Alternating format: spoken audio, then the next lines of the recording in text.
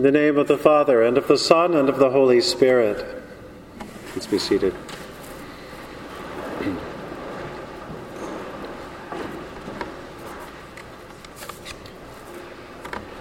Today's first reading from the Hebrew Scriptures and today's Gospel have a few things in common.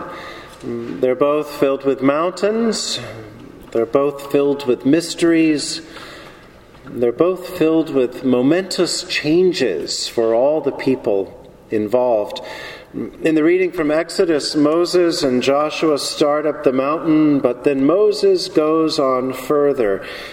He goes so far that he eventually enters into a cloud way high up, and this cloud wraps him round with the glory of God. And soon Moses begins to get all sorts of directions for God about how God's people should worship and how they can continue to follow God most faithfully in the future. Moses gets all the details for making the Ark of the Covenant, the lampstands, the tabernacle, all the various objects which would come to symbolize God's presence among God's people. And so loaded down with plans and expectations, Moses eventually moves out of that cloud and back in amongst the people he's been called to serve. Again, in the Gospel, there's a mountain, but this time it's Jesus and a few of his disciples who go up the mountain, and then there up high, Jesus is transfigured. He's changed. They see light. There's a brightness all around, and suddenly next to Jesus, it looks like Moses and Elijah. These are endorsements far beyond anything political people might ever imagine. Moses represents the whole tradition of law in Israel, and Elijah represents the whole tradition of the prophets. And so there they are, strengthening and offering support to Jesus. And then, as if that's not enough, there's a voice that comes out of the cloud. This voice thundering forth, "This is my beloved, in whom I am well pleased. Listen to him." People have scratched their heads and wondered about this story ever since people have passed on stories or read or tried to interpret the Bible. The church scratches its head and wonders so much that we read this story twice a year, around August 6th on the Feast of the Transfiguration, and again on this last Sunday after Epiphany, this last Sunday before the season of Lent begins. Whether we read it in August or today, there's always a certain amount of mystery and wonder. There's a cloudiness to the story that I think may be intentional.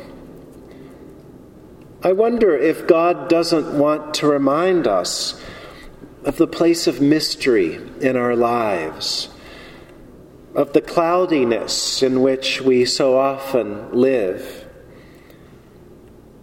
I wonder if God doesn't invite us on this side of Lent to step into that cloud and begin to prepare for the unexpected. One writer, Frederick Buechner, comments on the Transfiguration.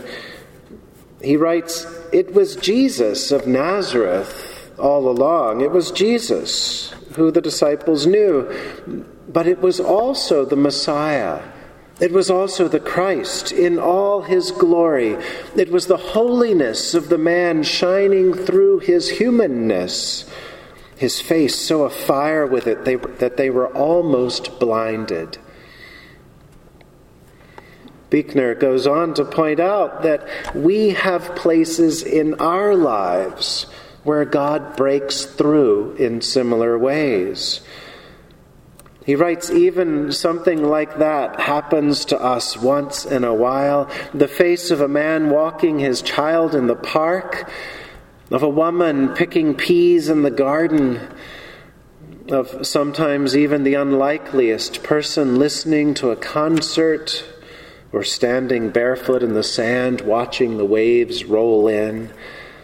Something so touching, so incandescent, so alive, transfigures the human face so that it's almost beyond bearing.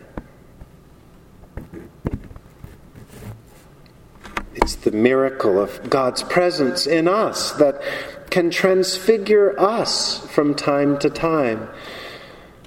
We can be changed from one person into another kind of person. We can be converted. We can become someone new. We can become someone better. We can become someone perhaps a little more decent, a little more forgiving, maybe a little more holy.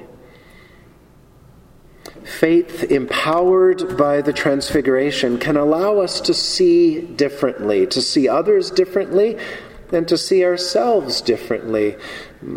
It's this sort of faith that allows us to see a bulb, but imagine a lily. It allows us to see a sinner and imagine a saint. It's the essence of transforming, transfiguring faith, in which we're helped to see beyond the present and to gain a glimpse into the future, into a place of ifs and cans and maybes. Some years ago, I was in a Bible study with other priests and ministers, and we were looking at this passage of the Transfiguration.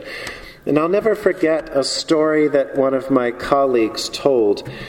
He was talking about an older woman in his parish who was well up in years. She was in her 90s, and she knew that she probably wouldn't be living here much, much longer.